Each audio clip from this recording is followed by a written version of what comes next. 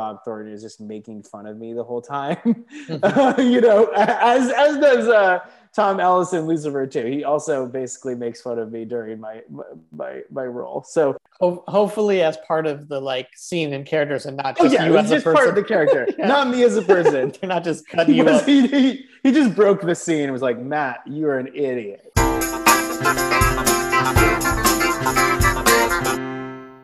Welcome and thank you for listening to Almost Famous, the podcast where actors, writers, comedians talk about the ups and downs, ebbs and flows of working towards making it in this crazy biz and how they're almost famous. I'm your host, Daniel Acker. You can catch today's guest in the latest season of Lucifer on Netflix. He's also known for his multi-year role as attorney Henry Sullivan on General Hospital.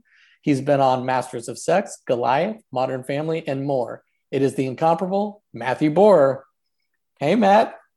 Hey, Daniel, how are you? I'm good. Also, for the listeners, Matt is a active theatrical actor. He's performed at the Amundsen and the Mark Taper Forum in LA. As someone who's kind of active with both, is there one you feel like you naturally gravitate towards more or one you enjoy more, I guess?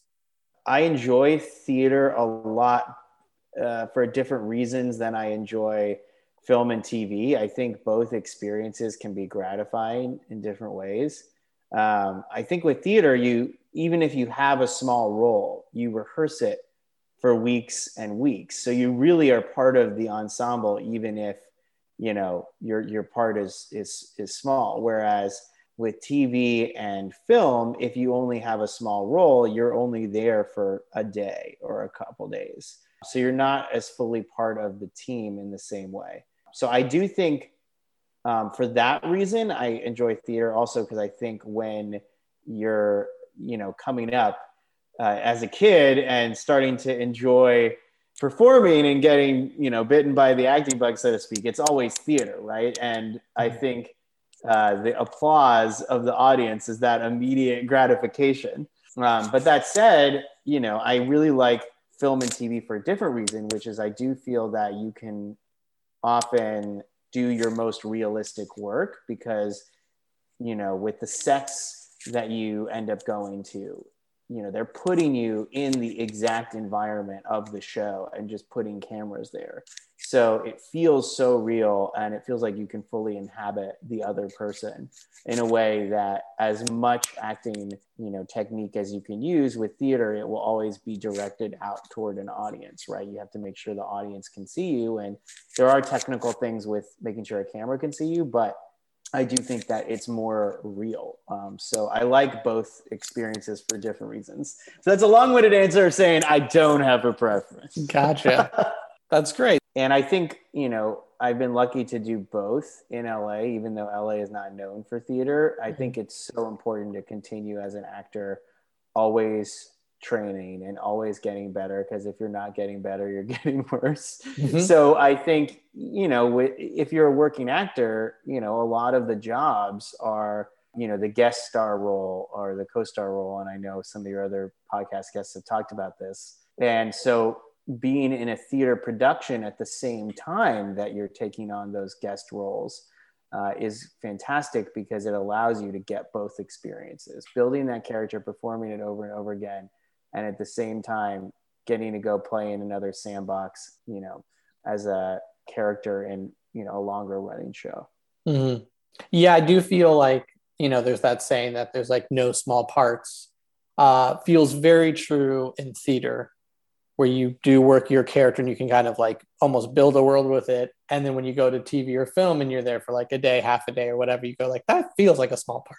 Like it can feel like that. But theater exercises the muscle and reminds you the kind of the weight and importance of every role, every moment. Exactly. And I do think even with the small parts in film and TV, it always depends on what the scene is, because, I think my second role I did was on Scandal and it was one line, and I do think that you have to be able to look like you're part of the world of the show and it's fun to be on set, but ultimately that kind of a one-liner is not super integral to the story. Whereas, I did one of my first roles was on House of Lies, where it was maybe 2 or 3 lines, but ultimately there was a lot of action in the scene and a lot going on with Don Cheadle, and it was just awesome to work with him as one of my first TV roles, and see, first of all, a master work, but also get to improv. So I think it just depends what the scene is, because sometimes there are small parts, yes, for TV, that aren't integral to the story.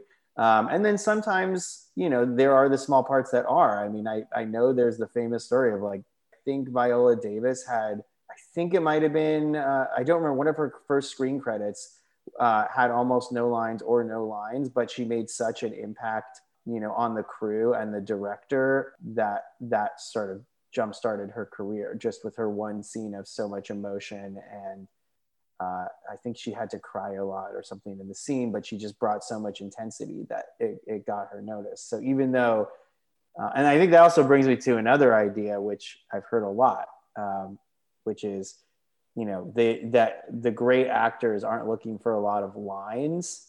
They're looking for an importance to the story.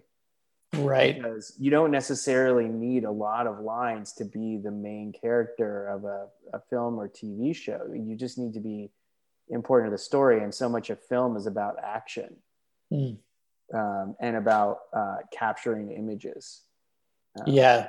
I remember, like, one of the few theater classes I took in college, one of the professors told, like, the story, which I'm sure every actor's heard or something like it, about, like, an acting class back in the day. A young actor, Marlon Brando, is in the class, and the teacher gives the assignment, like, all the students are up. It's a very acting assignment where it's like, you all have to pretend to be like chickens in the chicken coop, and then you now realize that a fox is about to enter. So all the students are, like, running around, frantic and screaming, except supposedly the myth, except Marlon Brando, who's just sitting calmly, and the teacher's like, "What are you doing?" There's a fox, and he's like, "Well, I'm laying an egg." And it's like, the story is, like, with acting, like you're kind of saying, it's choices more than just words or doing something. It's as an actor with these quote unquote smaller parts, you can do a lot with them by who you are and how you show up and kind of the work you've done. Absolutely. I think that's such a wonderful story too, because it was not a choice that Brando made for this, acting exercise that was not realistic. He wasn't doing something wacky. He wasn't, making a over the top choice or something out of left field that didn't make sense for the character of Chicken. Right. But he made the unexpected choice that was still within the world that was set up by the exercise, right? Laying an egg as a chicken. Yeah, I believe that. What made you interested in acting? Like, what was it about this profession that you gravitated towards? I always loved the creativity of it. I think when I was a little kid, I was obsessed with old movies, mostly because one of the only channels we had for some reason was AMC. So I would watch the Groucho Marx and the Marx Brothers movies every time they aired. And I think when I was 5, I did an impression of Groucho for my school talent show. And, it's that classic thing of, oh, wait, this is a lot of fun. I really want to do this. And so all throughout growing up, I kept performing. And I think it wasn't until I was in high school and I started to do some summer programs at different acting schools. I did a program at Strasberg Institute, which is, the famous method acting institute. And then I started to realize how much more there was to acting beyond sort of that kid's idea of doing a play and getting up there and memorizing the lines and starting to think about what really goes into the scene, how to work with your sense memory, how to build the character, how to build the backstory, and all of those questions that you need to ask yourself as an actor. And so I think that really fascinated me was, okay, now it's about creating a person. And I just love doing the research. I think that's so fun when you get to do, especially a period piece, and you get to read about a different part of history or something that you didn't know about and learn something new. Now, do you find that when you are working in creating characters and acting, are you one who more often starts kind of from the inside out, learning how a character might be thinking and acting, or are you more going external in, like looking at costume and setting and how they might be influencing a character? Often I start with the text and analyzing the text and reading the script over and over again, to try to think about what the world is of the story and how the character functions within that world. And, I think it's a little different with a film or TV show, especially with a TV show. I think film is actually close to theater because it's 1 2 hour story. And that's pretty much what a theater production is, 1 2 hour story. So you get the full film script and you can understand the full story. Whereas with a TV show, if you're a guest star, you only get your sides for that episode, which, for listeners who aren't, auditioning all the time, the sides are just the lines that particular character has. So you don't get the full story. So you have to make so many guesses based on just those lines. And then I like to think about, when I'm analyzing the text, okay, if it's a show that's on the air, can I watch an episode of the show to get a feel for the world of the show? Can I see which actors are on the show so I can imagine working with them, or like start to think about what those choices would be like? Then I will also try to ask a lot of questions based on the text, and that will lead me to the research. So you have to answer all these questions. And unfortunately with auditions, as you know, you pretty much never have time to actually answer those questions. Mm-hmm. Yeah, but there's something to the act of not treating these characters like they're in a vacuum or they just kind of pop in and disappear. The more you can kind of, even if you can't answer the questions, the act of asking them can breathe some life into these people, because that you're trying to portray a full human being and not just like a cardboard cutout that can say a sentence, or a doll with a pull string. Was it always like kind of your nature to do the style of research, or did this really come out more as you progressed in your acting career and studies? It definitely started during high school. Cause as I said, I really started as in elementary school and through middle school doing just school plays and things like that.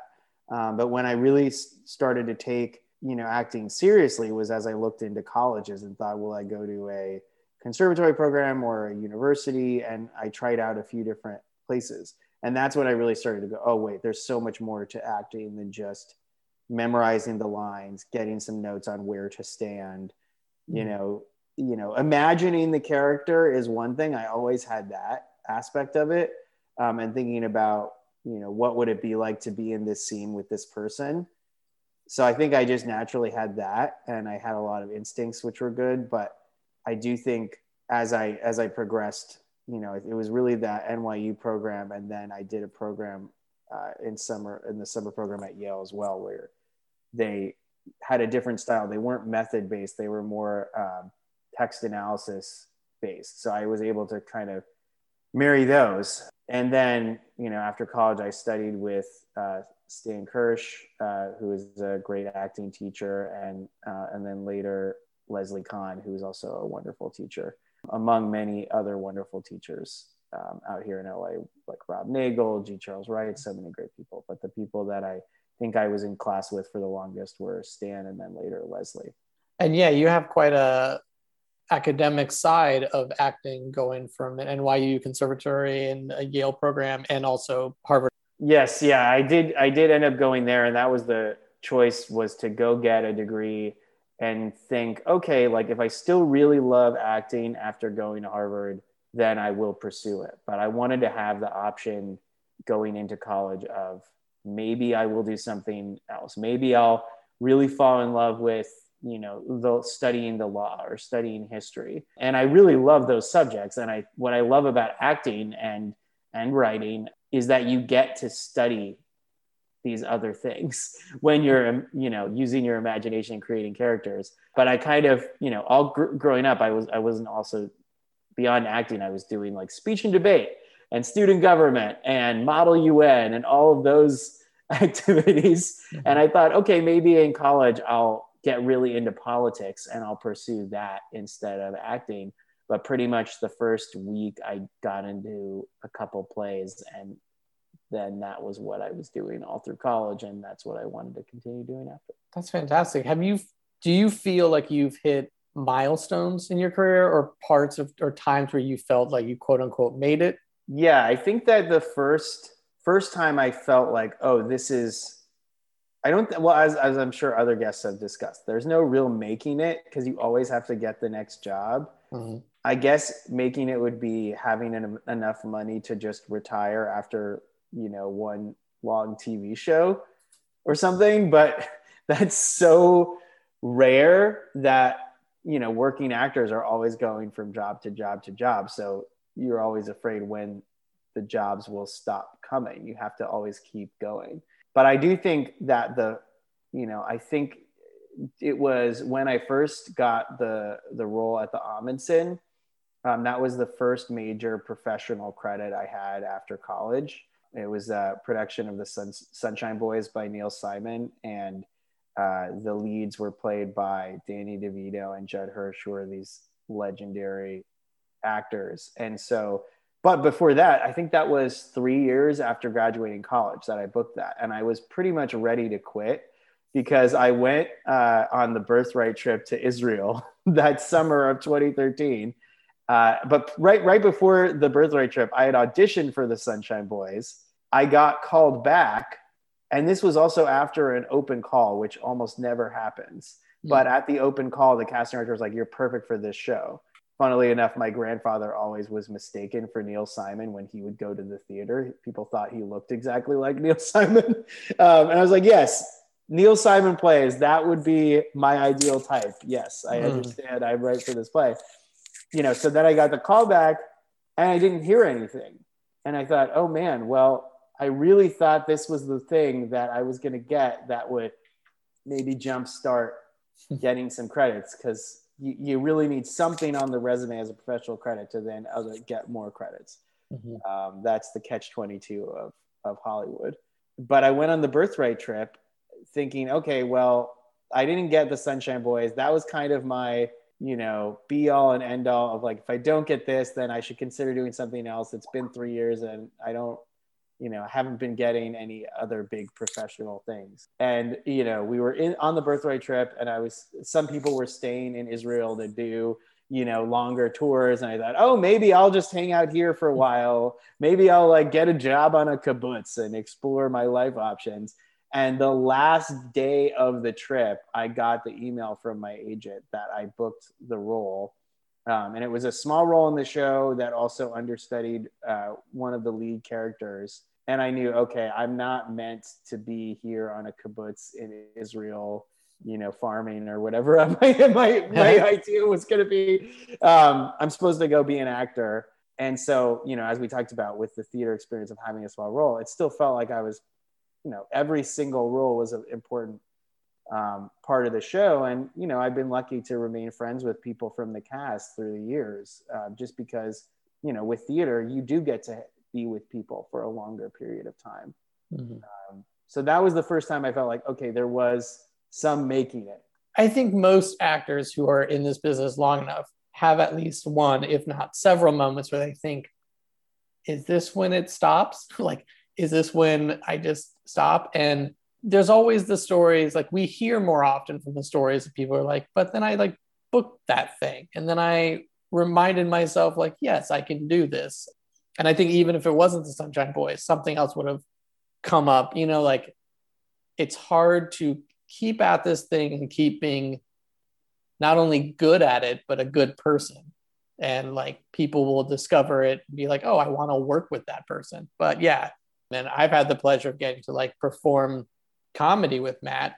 We were in a improv group together for many years called Frenemies, which was still, I will always look back on such a joyous time of all the practices, all the like random small theater shows that we just did some improv.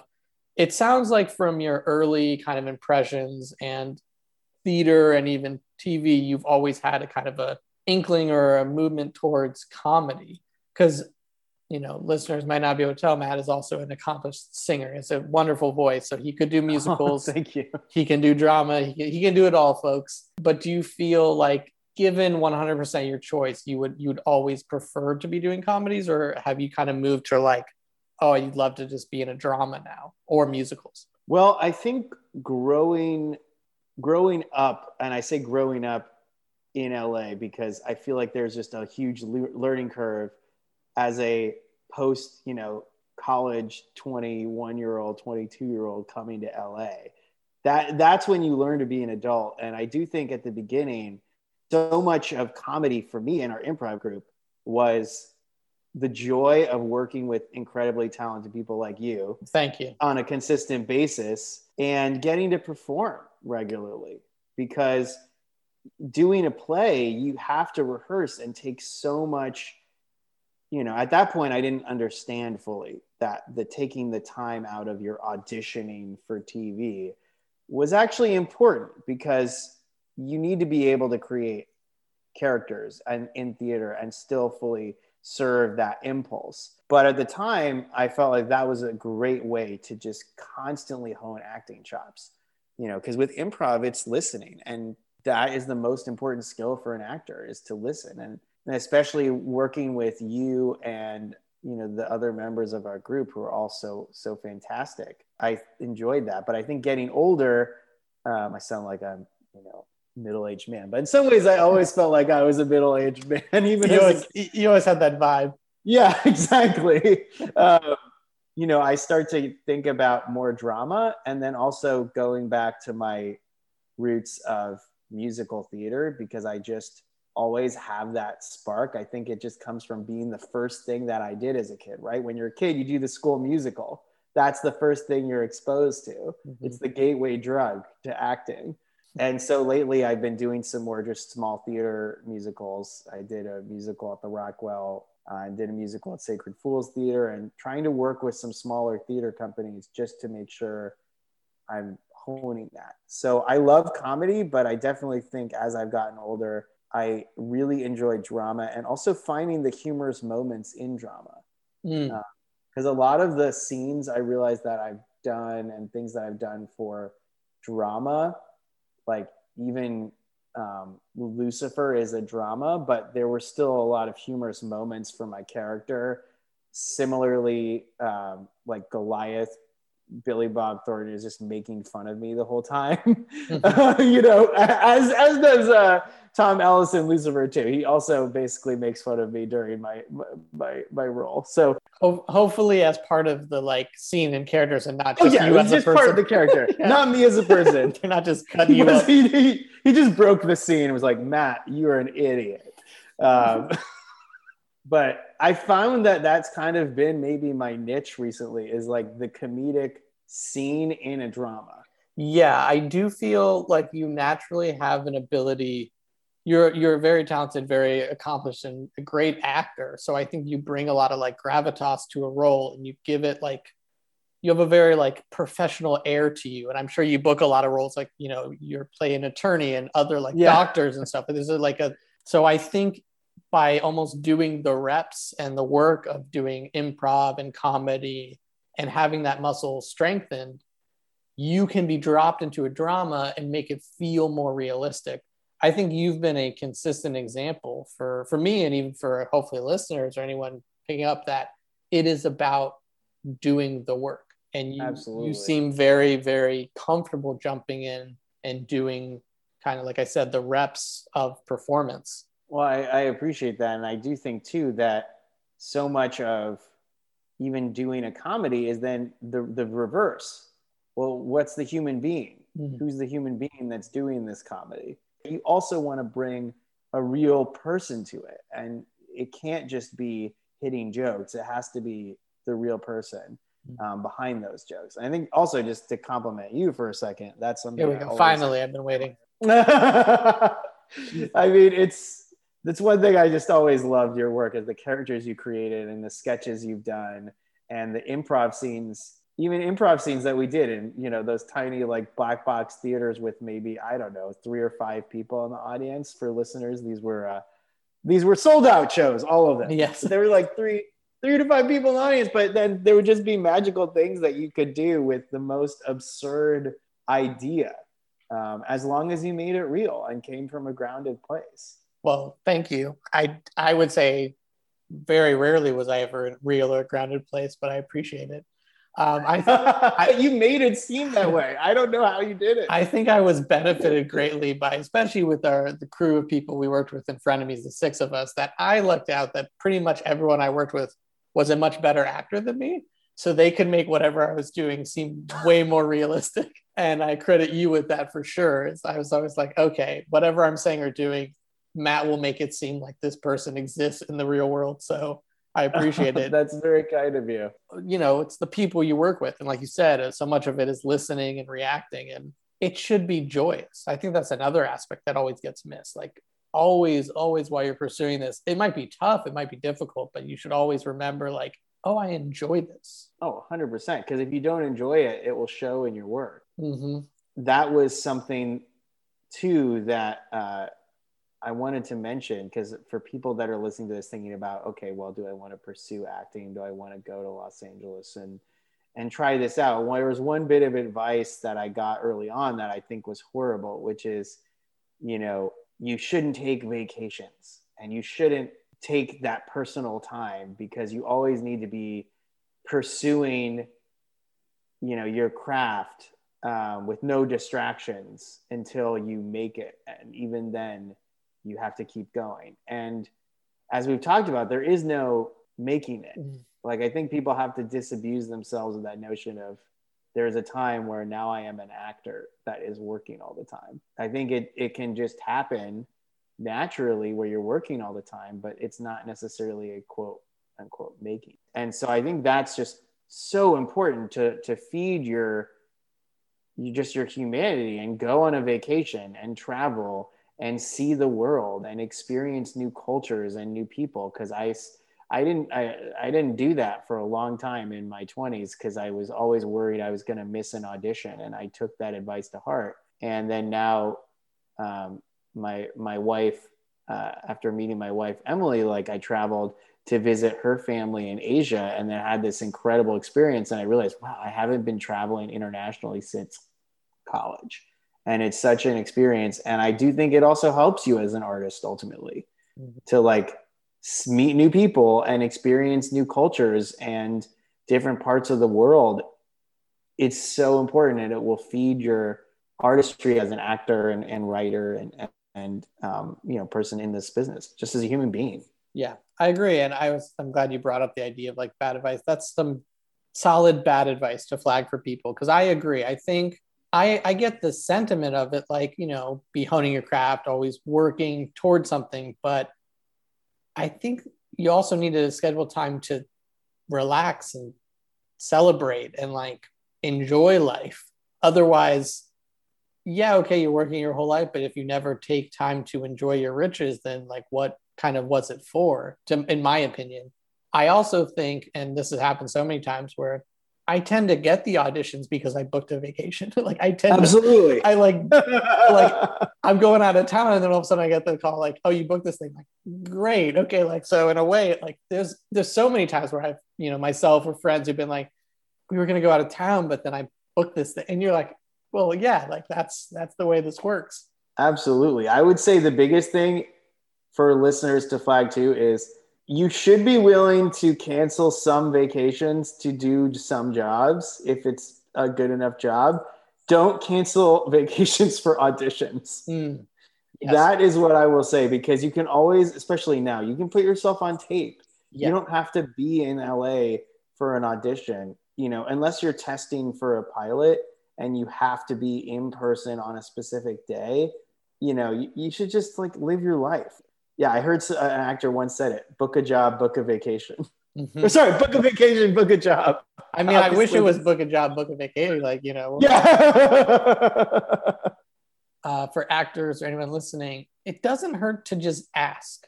So if you book an audition and you have a vacation, just ask your agent if they can accommodate, or if you can move the day, or you can say, like, you know, worst case scenarios, they say, we're not changing it, and if you can't be here, you can't audition. And that's that for that part. But overall, I feel like most are like, yeah, okay, like have them send in a tape, like they'll figure it out. If they want to see you, they'll figure it out. So don't be afraid to like simply ask. Like I feel like too often it's like, oh, they're gonna hate me and they'll never want to see me again. It's like they're human beings, they get it. Yeah, and you have to be upfront about it. I would say that's the good advice about it is just be upfront.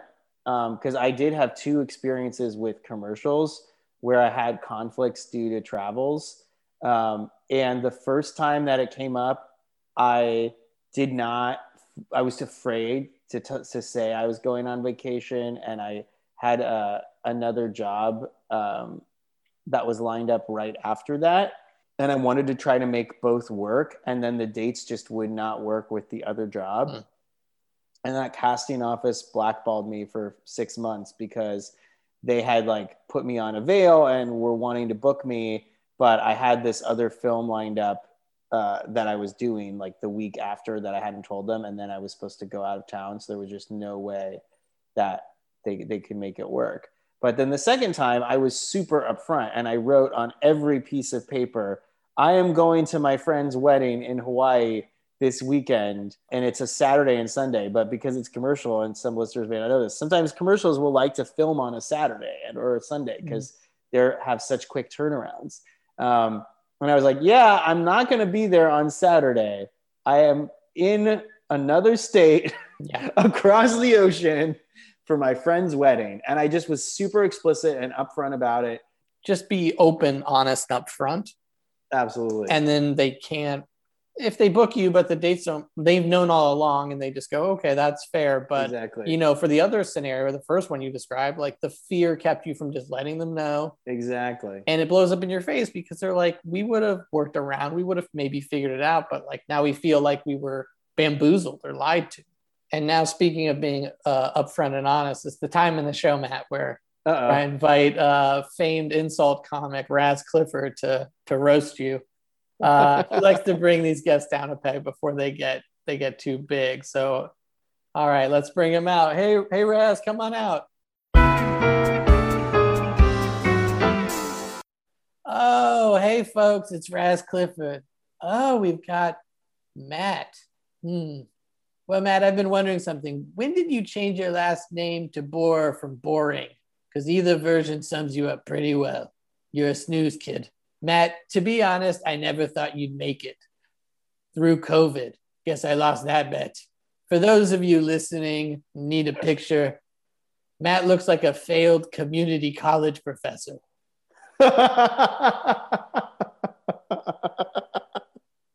Now, according to my notes here, this is shocking. It says you went to Harvard. Wow. Oh, wait, it was for acting. That's like saying you work at NASA, but as a landscaper. I mean, it's cool, but no one's going to ask any follow-up questions. Well, Matt, that's the Raz you deserve, you little prick. Boom, got him. When you see me on set, just get me my Danish and don't talk to me. All right. Bye, folks. Bye, Raz. Bye, Raz. Thank you so much for giving me that amazing roast. I'll treasure it forever. Good. He's glad. He's glad people can treasure these things. Have you, for yourself, developed or created a kind of a definition of success? Yeah, I think that success is doing what you want to do every day and feeling good about it.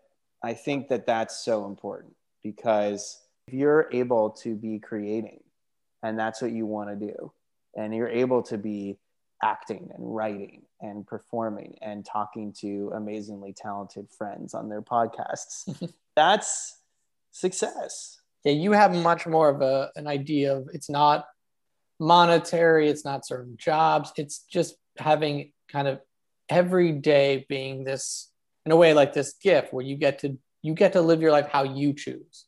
So for you, it sounds like a big thing is autonomy and being kind of creative and following the joy or following the interest. That's a pretty powerful thing. Yeah, I think I got so much of that from my parents, and my dad is a law school professor. So that Raz really hit home. I was a failed community college professor. But my dad, as a professor, gets to teach he teaches a couple classes a week, does a lot of writing.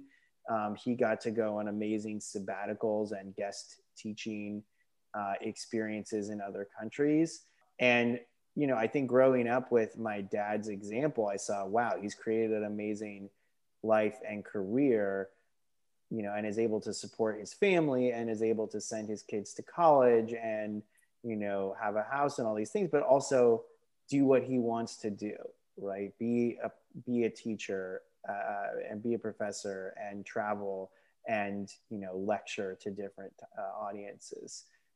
And so I think that really shaped my definition of success. It's awesome that for both your parents, you've kind of had the role models of pursuing something they enjoy, and from that, creating a life of, a little more substance. You got to see them go, oh, okay, they're doing what they want to do, which is a very great message, for a parent to pass to their child. Absolutely.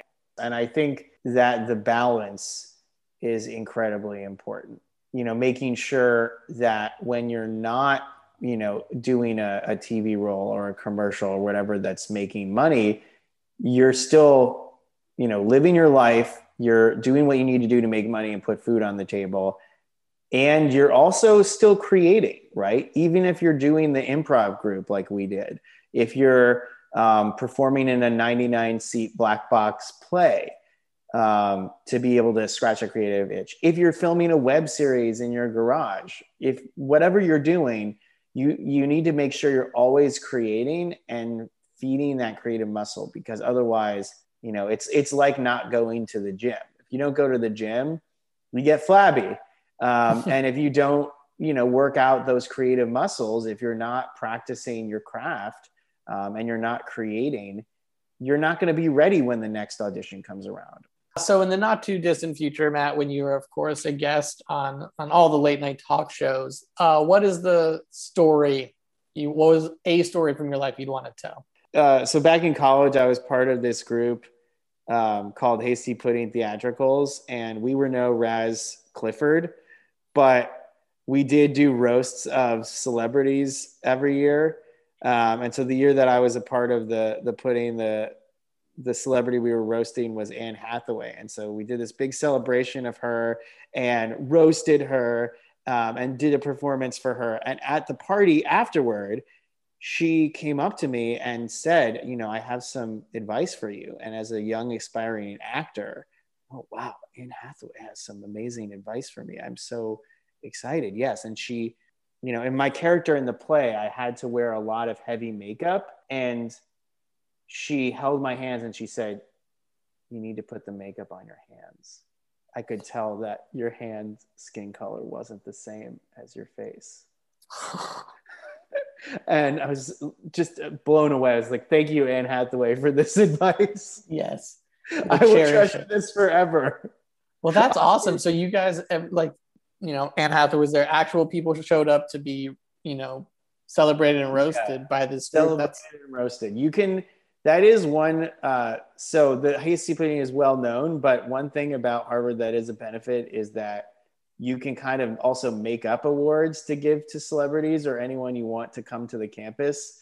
So, I guess, I probably shouldn't be saying this if any of these people listen to this, but there was another group I was a part of where we basically created a stand-up comedy award that we would just give to any stand-up comic coming through town. And it ended up that a lot of these comedians ended up doing huge things, but they were just talking to us in a basement because we created the Harvard Stand-Up Comic Award. So we got to talk to like Mike Birbiglia and Rob Delaney and these people who are so incredibly successful before they were big by, giving them the Harvard Stand-Up Award. Oh my gosh. So you guys really capitalized on the name recognition of Harvard? Yes. Oh my gosh. I could see that working very well, because then now that person gets to go like, well, I'm the winner of the Harvard stand-up comedian award. Like, no one's going to fact check it that it's a bunch of people in like a dorm basement. And I think as famous people love awards. Yeah. So, and famous people love to feel like celebrated. So yeah, just invite them invite them to your college. And it probably doesn't have to be, I mean, I'm sure any college, for the most part, you can invite, these people and say, we're going to give you the Entertainer of the Year award. That's a great little life hack. Well, Matt, thanks so much for coming on the podcast. This was fantastic. Thank you so much for having me, Daniel. I appreciate it. And I'm so honored that you asked. To the listeners listening, thank you, of course, for listening. I'm your host, Daniel Acker, and this has been Almost Almost Famous.